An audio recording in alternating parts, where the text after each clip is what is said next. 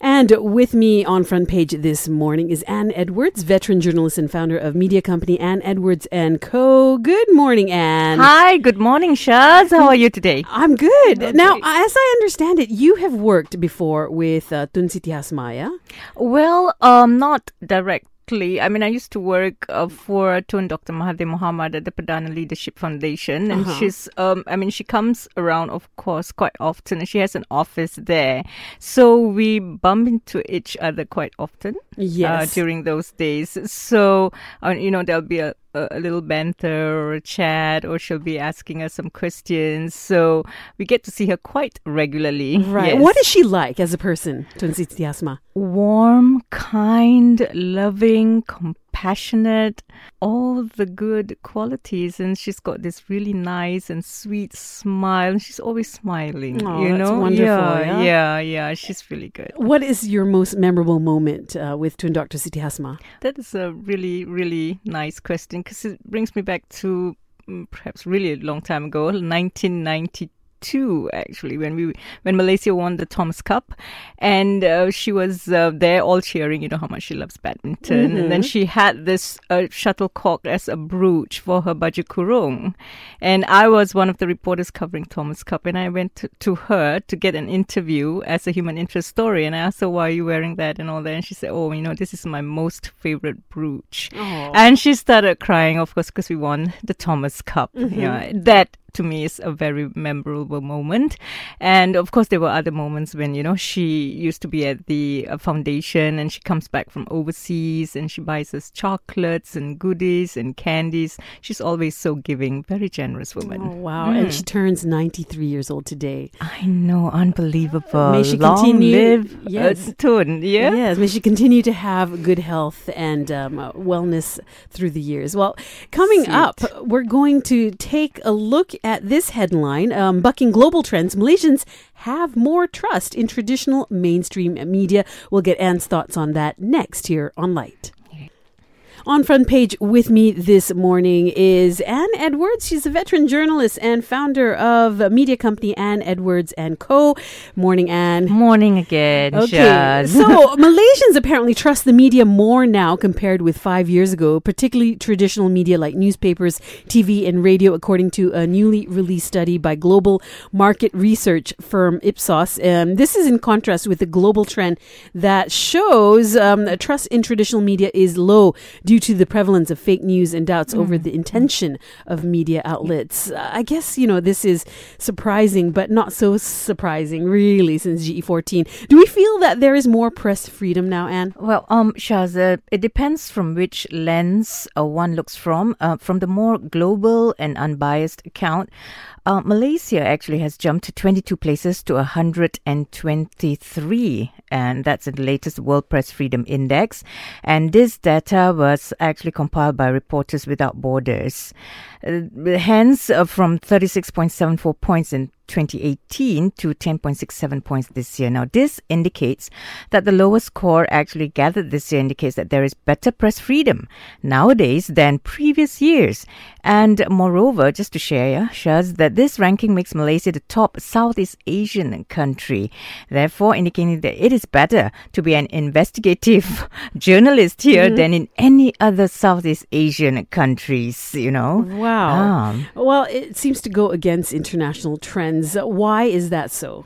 Well, we have to admit that Malaysia is still very much a conservative society, and viewers believe in, if not all, but most of the things that media personnel broadcasts. So Malaysians have not totally grasped the concept of, or even the notion of fake news, if you look at that closely.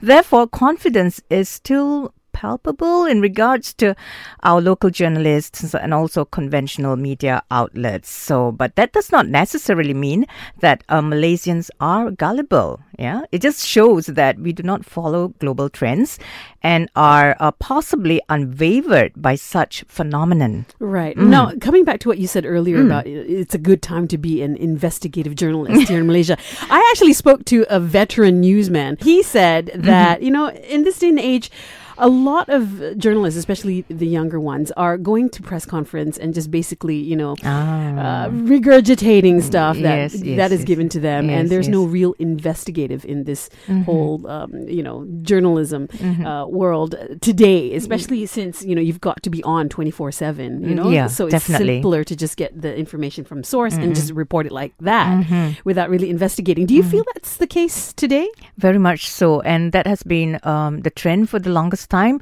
I can't quite say or pinpoint exactly when, but yes, I do feel the same. Like, during rare times when I do attend even any press conference or anything, everybody's so quiet, nobody really asks any questions. And if they do ask, it's PR related questions. So, that entire passion to find out more or to dig deeper into the subject is just not there. Wonderful. Well, when we come back, we'll take a look at this next headline. Malaysia no longer under pressure from financial problems. That's what our PM has declared. We'll get Anne's thoughts on that next here on Lite. On Front Page with me this morning, veteran journalist Anne Edwards. So Malaysia is no longer under pressure from financial problems. That's what our Prime Minister has declared. And the debt issue has been handled prudently, he says. In an interview with Bernama, the veteran politician said the ability to lessen the pressure on Malaysian financial situation was a notable achievement of his PH government since it came to power. He noted that not many countries facing a similar situation such as Malaysia would be able to address this problem. And if it is positive growth, will it help to strengthen our currency? Well, definitely it will. Before the 14th general election, just to share with you, Shaz, $1 was a little bit more than 4 ringgit 50 cents. So as of yesterday, I checked, $1 to Malaysian ringgit was 4.11. So that's like quite a bucking trend. This in itself is showing the constant strengthening of the ringgit.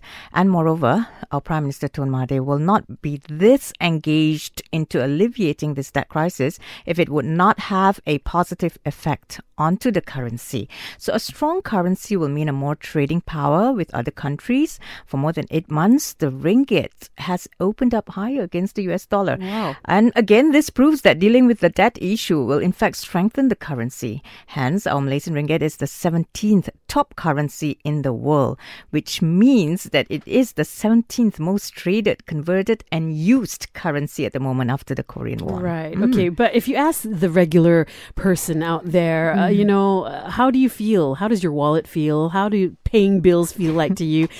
You'd hear a lot of grouses. So how will this affect the rakyat despite, the financial pressure kind of lifting slightly? I think the rakyat is still kind of like, yeah, because we're so used to trying to save and trying to, keep our money in the pocket, cash is king.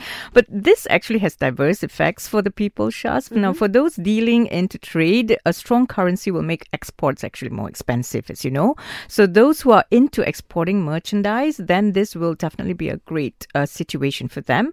However, this will hurt the country's trade competitiveness, meaning that other countries might not want to trade with Malaysia if what we are exporting are too expensive. Yeah.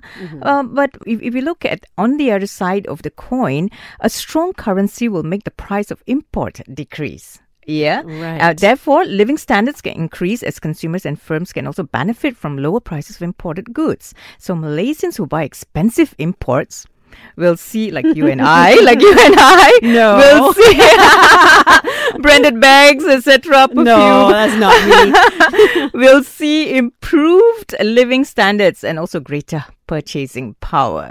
So these are the diverse effects that you will see. Once in a while, I'll treat myself to some imported potato chips. But that's about as far as I go. I haven't heard that one. Yeah. What brand is that?